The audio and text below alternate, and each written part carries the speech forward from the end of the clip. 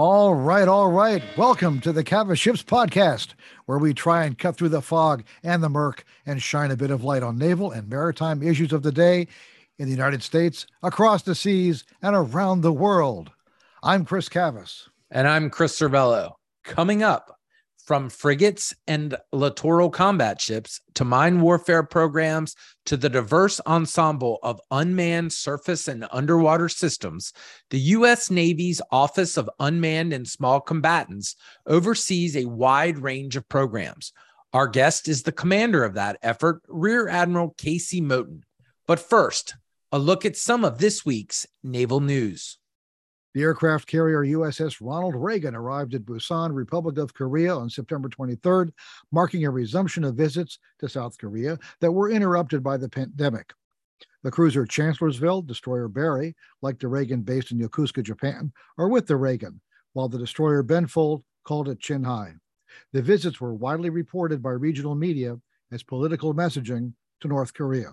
The U.S. destroyer Higgins and Canadian frigate Vancouver together carried out a transit of the Taiwan Strait on September 20th, 3 weeks after two U.S. cruisers made the passage between Taiwan and the Chinese mainland.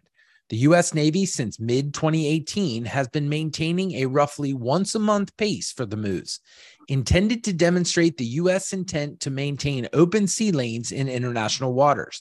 The Canadian frigate Winnipeg with U.S. destroyer Dewey carried out a similar U.S.-Canadian Strait transit in October 2021. The U.S. Coast Guard paid a rare visit to India this past week when the cutter Midget called at Chinhai for a 3-day visit. The port call is the latest in a series of maritime engagements between the U.S. and India, which included the overhaul of a military Sealift Command ship in India this summer.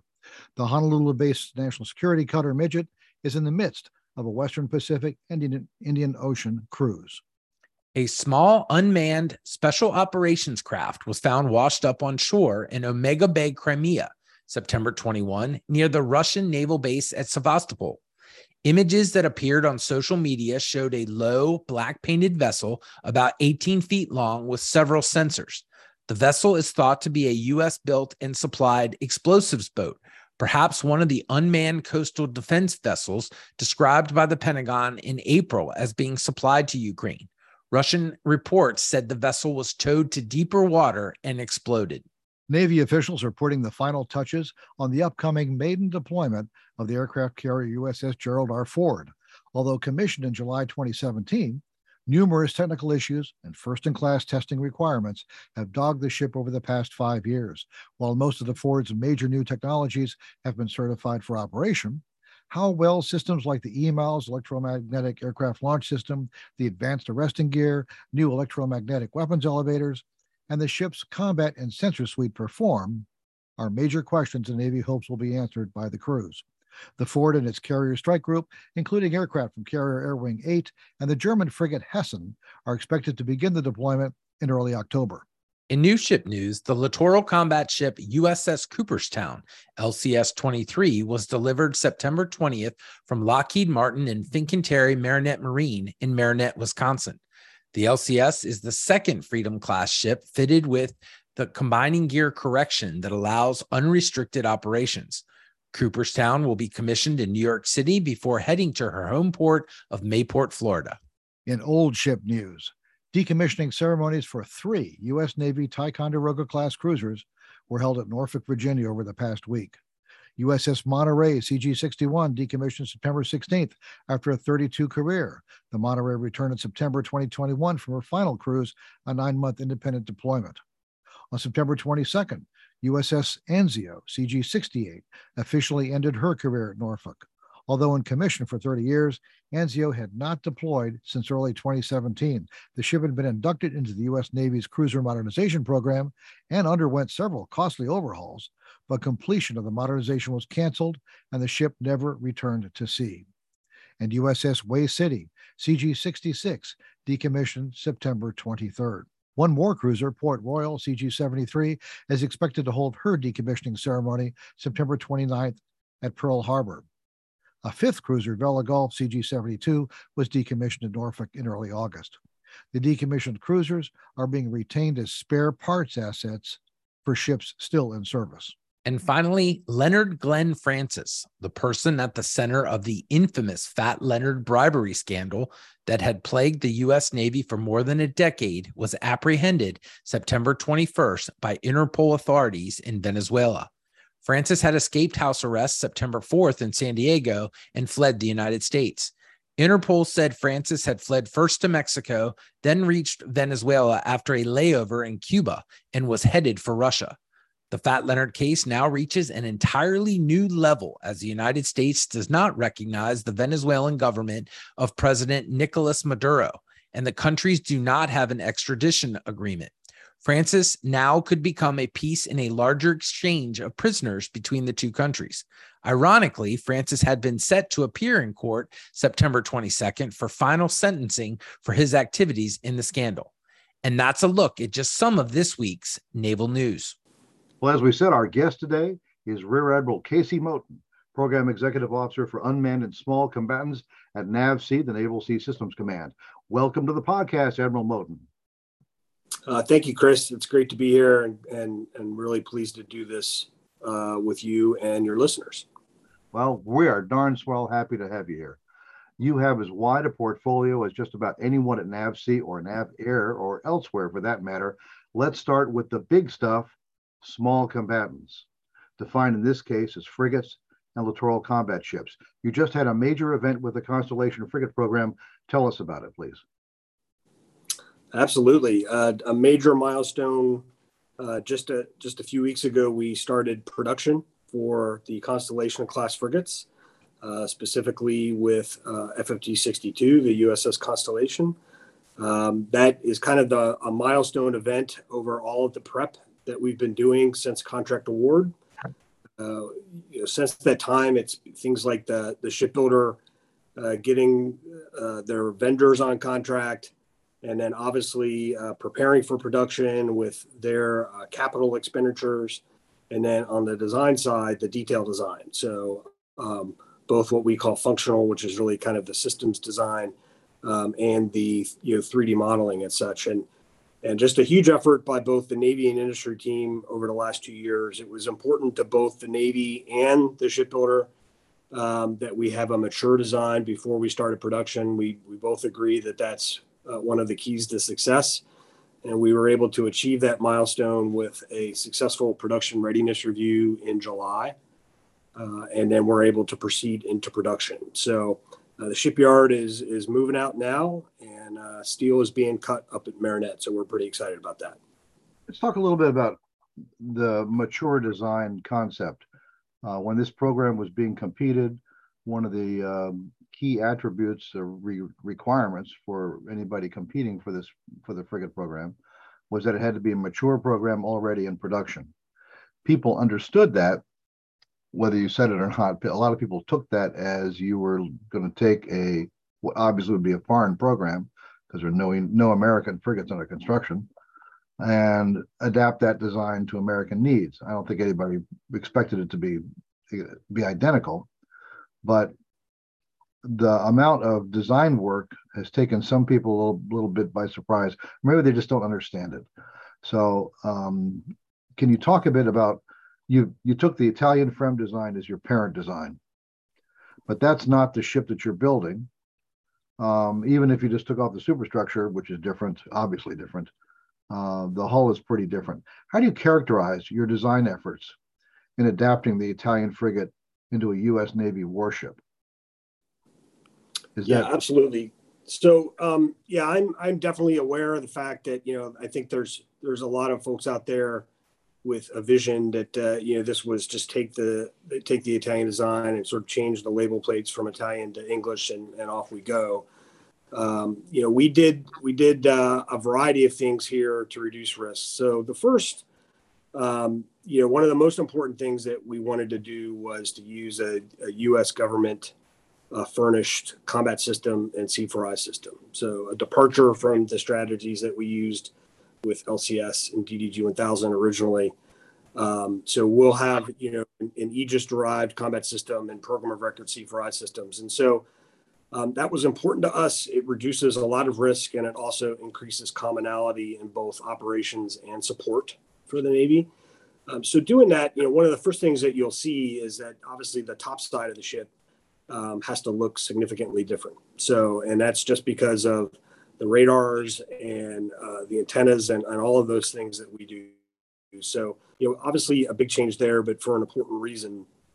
The other thing that we absolutely did do was we took the basis of the Italian, the Friend design, but we absolutely did increase the levels of, I would say, things like reliability and survivability, more to U.S. Navy traditional combat standards.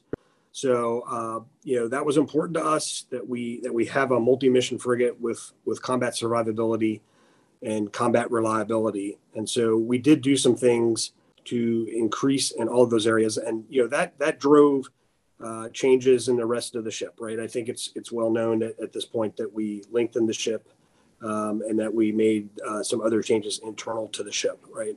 But, the things that I would say, it's still, first of all, we are using non-developmental systems, right? So regardless of all that, the systems themselves, there's nothing really that's new or an R&D project at this point.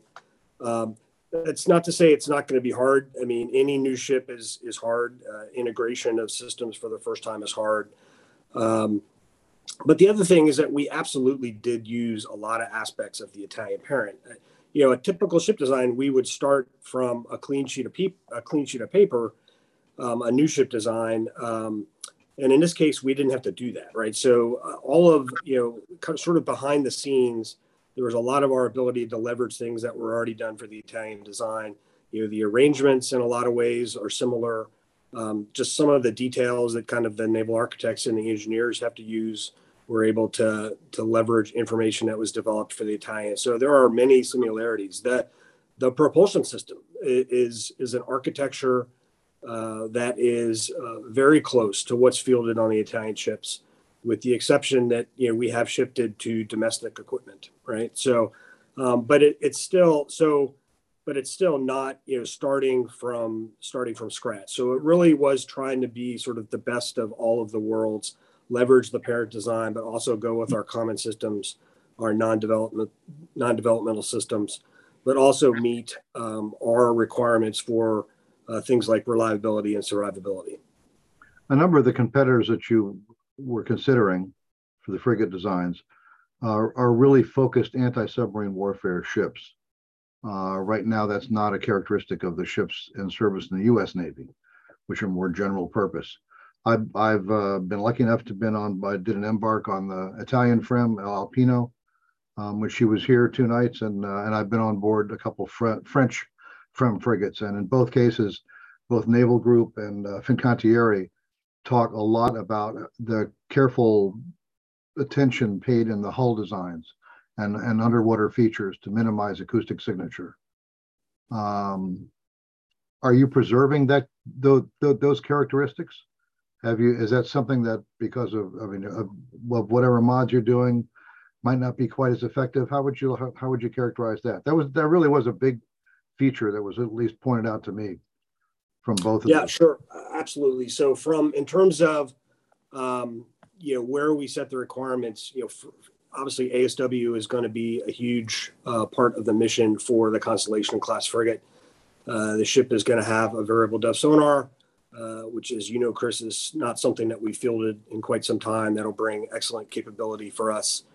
In terms of obviously not getting too specific, but we absolutely have signature standards on the ship that are aligned with its need to conduct an ASW mission. And so there was a lot of aspects that we kept from the Italian ship that already aid in that. Probably a principal example is that the ship has a fixed pitch propeller, and an electric drive system, which brings a lot of inherent advantages in acoustics.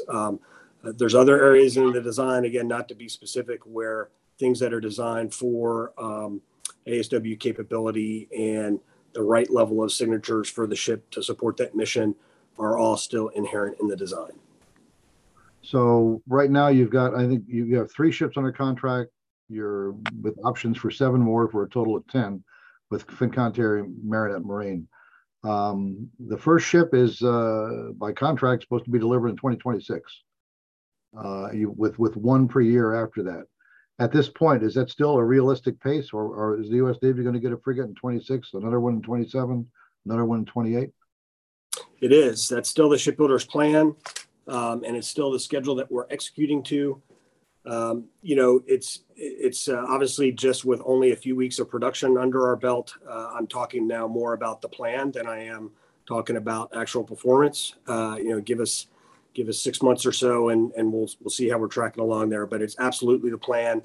The shipbuilder had to bring a detailed plan to the production readiness review, a quite detailed level. So we were able to look at what their plans were for the completion of the 3D modeling, to just how they had their production planning set up throughout the shipyard, their plans for the staffing and for bringing on the right levels of shipbuilder labor to the shipyard. And we assessed that they had a good plan and that they are off and executing. So confident with that. But as a shipbuilder, I always try to be a realist, and so in a few months we will have a better idea on how performance is going. But that is certainly the plan and the expectation. Okay, fair enough. Let's switch over to the Littoral Combat Ship, everybody's favorite whipping boy. While the Navy is in a lot of congressional testimony been fairly denigrating the class and a lot of its capabilities, they're still in production. Both types, the Independence class from Austal USA, the Freedom class from Fincantieri and Lockheed Martin, are the final ships are still in production and have yet to be delivered, even as some have already been decommissioned. But this has been a really busy year, the last couple of years really, for the Littoral Combat Ship program. It seems to have hit an operational level that has never hit before. You had 3 LCS-2s out in the Western Pacific. One's home now. The Freedom class, 4th Fleet around the Caribbean and Latin America, but you have also got one that is now deployed, but it's been out to the Sioux City, been out to 5th Fleet in the Persian Gulf. Now it's in Europe. I mean, what is happening on the flip side? In other words, not talking about the ships the Navy is requesting to decommission, which we all know is controversial in Congress. But what about the ships that are coming into service now? How are they different? Are these really effective units? What's the outlook for those ships? Yeah, sure. So I will just start by foot stomping a little bit of what you said about the level of operation with the ships right now. And for your listeners that may not have seen it, Admiral Kishner actually did quite an in-depth interview, and I think a few weeks ago, the SWO boss talked a lot about kind of where the ships were, and just a really good piece that I would recommend. But we're actually very proud, obviously, that the Independence variants are forward deployed with the Naval Strike Missile and performing important real-world missions for 7th Fleet. The Freedom variant had done a lot of great work for 4th Fleet. And, based on that work, we were able to deploy Sioux City as the first of the ships to go to 5th and 6th Fleet. And Sioux City's just been doing an excellent job over there, right? And the ship's been performing quite well. And I think, always things to work on. Things like, I think even Admiral Kitchener mentioned, and still improving our expeditionary maintenance capabilities. But, overall, the ship's been doing quite well, and so we're very pleased, and obviously our PEO where we built the ships is pleased about that. Now to sort of pivot to the what's coming question. So really 2 big things. The first is, I would say, the improving reliability of the class. So we stood up I guess probably almost a couple years ago at this point, a strike team that's a team between PEO-USC and NAVC-21. And the strike team is focused on specifically on improving reliability of the ships and also on improving the sustainability, giving Navy more organic capability. And it's tucked up under as a part of Task Force LCS with Admiral Kitchener leading that. So The strike team has, done a lot of good work. That we have definitely seen improvements in the reliability overall of the ships that have deployed, and so I'm pleased with that. And this is a lot of very specific work on improving reliability. There is still more work to go. We have specific systems that are still a bit of a challenge, and that we are trying to continue to improve. And again, Admiral Kitchener mentioned, for example, the crane on the Independence variant ship. Specifically when he spoke a few weeks ago. So on the construction side, we have been trying to roll as many of those reliability fixes into the construction pipeline as possible. So the ships that are coming off the production line now have, for the most part, all of the reliability fixes that we have been developing for the class. So, that's the first thing that I would say that's very important. Obviously on the Freedom variant as well, the Freedom variant ships now are not being delivered until they have the fix for the combining gear bearing issue that I think most people are familiar with at that point. So the ships that are delivering have those fixes, and that gives us a really great head start for those ships being readiness for the fleet. And as more reliability fixes are developed, those ships will get it. But the ships coming off the production line are really have that capability. And in fact, it's just, fortuitous. I'm actually happy to mention that yesterday the Navy took delivery of the future USS Cooperstown, which is LCS 23 from Marinette. And so Cooperstown is delivering with both the combining gear fix already installed and tested and the latest reliability fixes for Freedom variant. All right. Well, in our time left, I really want to touch on some of the unmanned issues. You've got this is also part of your purview. Recently, these came in the news when the Iranian ships in both the Persian Gulf and the Red Sea tried to and then successfully seized some sail drone, small unmanned surface vessels operated by the U.S. Navy. In one case, the Iranian ship took them on board, took two of them on board, and took off some sensors and then put them back in the water and sailed away. One of the aspects that worries people about unmanned vessels operating independently or by themselves or just out there is security. Can you talk a little bit about what from a programmatic view? What's the reaction to this sort of thing? The sail drones, to be fair, those are privately owned. It's a contractor. Those weren't U.S. Navy developed USVs, but those characteristics apply to just about any unmanned surface vessel. How do you see it? What's your response to people who wondering whether this is even a viable concept?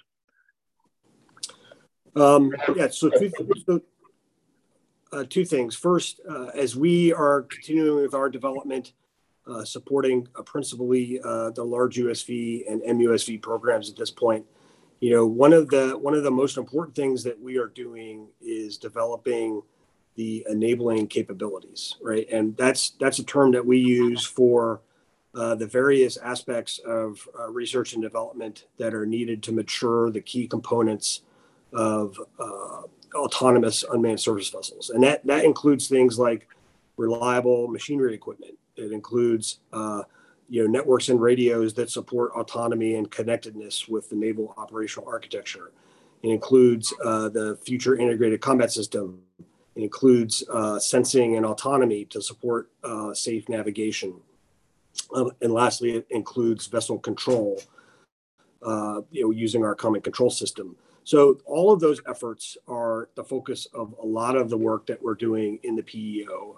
And we are, that is focused, quite frankly, other than things like very specific, like maybe the size of the engines, almost all of that will support both LUSV and MUSV. As one of the other things that's included in there is things that would address, some of the protective type issues. Like, so there's a robust look at anti-tamper in terms of our systems and, protecting if systems or weapons were somehow came in the hands of an adversary, things like zeroization of data and other specific aspects that are done. The second piece is cyber protectiveness. So, obviously this really goes for not just the unmanned fleet, but the entire fleet. We're certainly doing all of the rigorous levels of cyber look for unmanned.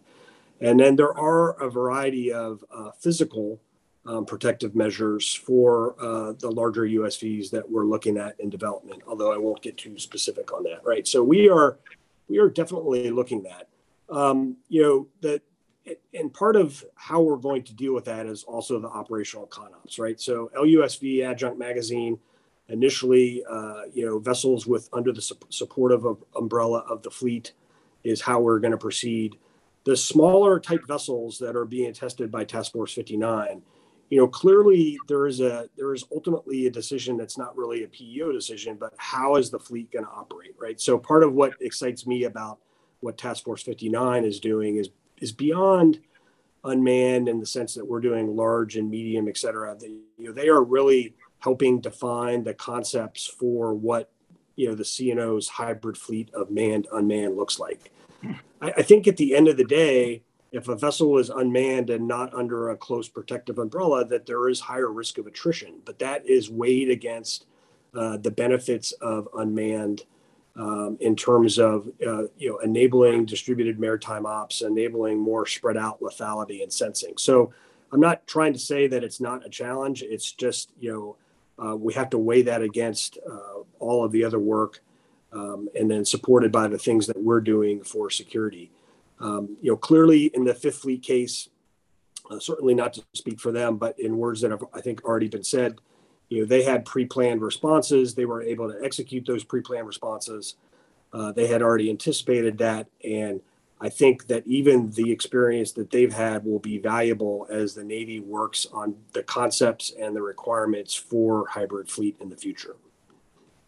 So those are the USVs out in Fifth Fleet. Those are pretty small units. You have a number of medium class USVs in operation right now. The Sea Hunter, the two Sea Hunters. You have these 4 Ghost Fleet Overlord boats. We just saw one, the Mariner, at Annapolis a couple weeks ago as we took delivery of that. On the large USV front, you don't have one, but there is one. You didn't request it, but there was a congressional plus up a couple of years ago, and the latest Expeditionary Fast Transport Apalachicola EPF-13 has been fitted with an autonomous system that's been developed by Austal USA and L3 Harris. And they've actually been out all summer doing a pretty extensive series of trials. The ship's about to deliver. It will deliver the Military Sealift Command. They have no requirement for autonomy. They're going to use it as a regular EPF. Actually, out of 7th Fleet is the plan. But the ship does exist. My understanding is those autonomous systems are going to remain in place. As you work through the FY24 budget request, which is what's happening right now, is there an outlook for the Navy to use those systems? This is a over 2,000 tons, much larger ship than anything else. Matter of fact, I think this is the largest unmanned autonomous ship, if not in the Western Hemisphere, possibly in the world. It's one of the largest, for sure. What's your feeling of that sense of that asset? Is that something you'd like to continue working on? So absolutely. So first, I'll just say probably in terms of the size, certainly probably in the U.S., I would remind folks that there's actually a lot of good work going on out in the rest of the world in the commercial maritime sector. Certainly the Norwegians are working on some, not concepts, ships that are in the water in the Japanese. So probably they would object to the largest in the world class, but I take your point anyway. So on EPF 13, as you definitely mentioned, it was not a Navy request, but we took the funds and actually executed the best that we could, and installed both the vessel autonomy system on EPF 13, as well as making a host of changes to the machinery plant to improve the autonomy and to improve the unmanned maintenance of the machinery plant on the ship, even though EPF already has a lot of those features in its inherent machinery system. The ship ran a series of trials this year and just recently wrapped those up and has completed, as you mentioned, the acceptance trial. The autonomy trials, overall went quite well. I think at the end of the day, the ship was able to travel, I believe, almost 1,300 nautical miles in autonomy mode, and a very set of rigorous trials. And at the end, the systems performed quite well, and we were pleased with how they did, both in terms of the HM&E and the vessel autonomy, including long distance transits from Mobile, down to southern Florida and around even. So quite excited about that. One of the things, besides just testing the technology, which was important, it actually gave industry a lot of chance to make improvements to their autonomy during the course of the testing and the trials.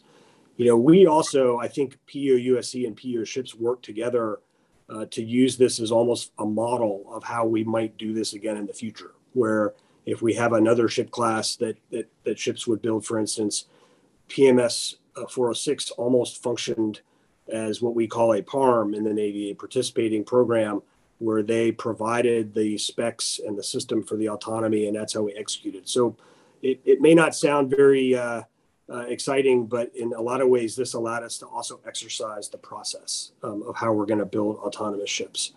Now, that your last point of the question, it's true that as the ship delivers, the autonomy system is going to be left in place but deactivated.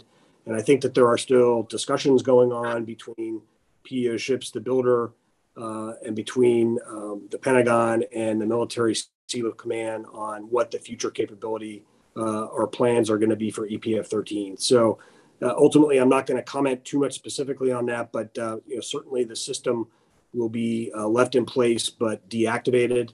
And if we're able to balance any potential ability for testing with the operational use of the ship, we would certainly be supportive of that. Okay, fair enough. Well, unfortunately, that's all the time we have, because I always feel when I talk to you, we've just scratched the surface of way too many topics. Our guest has been Rear Admiral Casey Moten, Program Executive Officer for Unmanned Small Combatants at NAVSEA. Thank you very much for being on the podcast, Admiral. All right. Thank you, Chris. Thank you again for the invitation. And it was great to do this, and I hope it was useful. Absolutely. Thank you, sir. Now hear this. Now hear this. All right. Time for Squawk Box. Mr. Cervello has some attaboys. Thanks, Chris. This week, I'd like to use my squawk to give a shout out and bravo Zulu to Rear Admiral retired Frank Thorpe and his team at the Navy Memorial for all the great work they are doing to make this unique museum and memorial more relevant than ever. Dedicated in 1987, the mission of the United States Navy Memorial is to honor, recognize, and celebrate the men and women of the sea services, past, present, and future, and to inform the public about their service. Last night was the annual Lone Sailor Awards dinner, held for the first time in person since 2019. The Lone Sailor Award is given to sea service veterans who have excelled with distinction in their respective careers during or after their service. Along with the Lone Sailor Award, the Naval Heritage Award was given. This award is given to Americans who have excelled with distinction in their respective careers, distinguished themselves with their significant support of the nation's sea service, and whose lives and careers exemplify the core values of honor, courage, and commitment. This year's Lone Sailor Awards were Coast Guard veteran James R. Barker, an American shipping businessman who is the chairman of the Interlake Steamship Company and Seastrake, along with retired Navy Admiral Tom Fargo, a former commander of U.S. Pacific Command, the inspiration for the Bart Mancuso character in Hunt for Red October, and a successful post-Navy business and corporate board leader. Christine Fox was given the Naval Heritage Award. Fox served in a number of important academic, think tank, and government jobs that helped shape Navy and broader defense thinking for decades. She is also known to be the inspiration for the character Charlie in the first Top Gun movie. There are a lot of awards given to Americans who make a difference.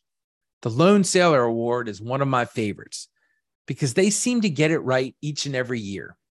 Whether the awardee is well-known or flies under the public radar, each recipient is an inspiration to those serving and is a great ambassador for what it means to sacrifice in and out of uniform. Again, congrats to Rear Admiral Thorpe and his staff for a great event. And if you haven't been to the Navy Memorial in a while, be sure to get there, especially for their upcoming Navy birthday festivities. All right. Well, thanks, Chris. And folks, that does it for this week. As always, our thanks go out to Vago Muradian and the Defense and Aerospace Group for their support. Be sure to follow us at Cavis Ships on Twitter. And remember, this podcast is available on iTunes, Google Play, iHeartRadio, SoundCloud, and Spotify. I'm Chris Cervello. And I'm Chris Cavis. Thanks for listening, and bye-bye.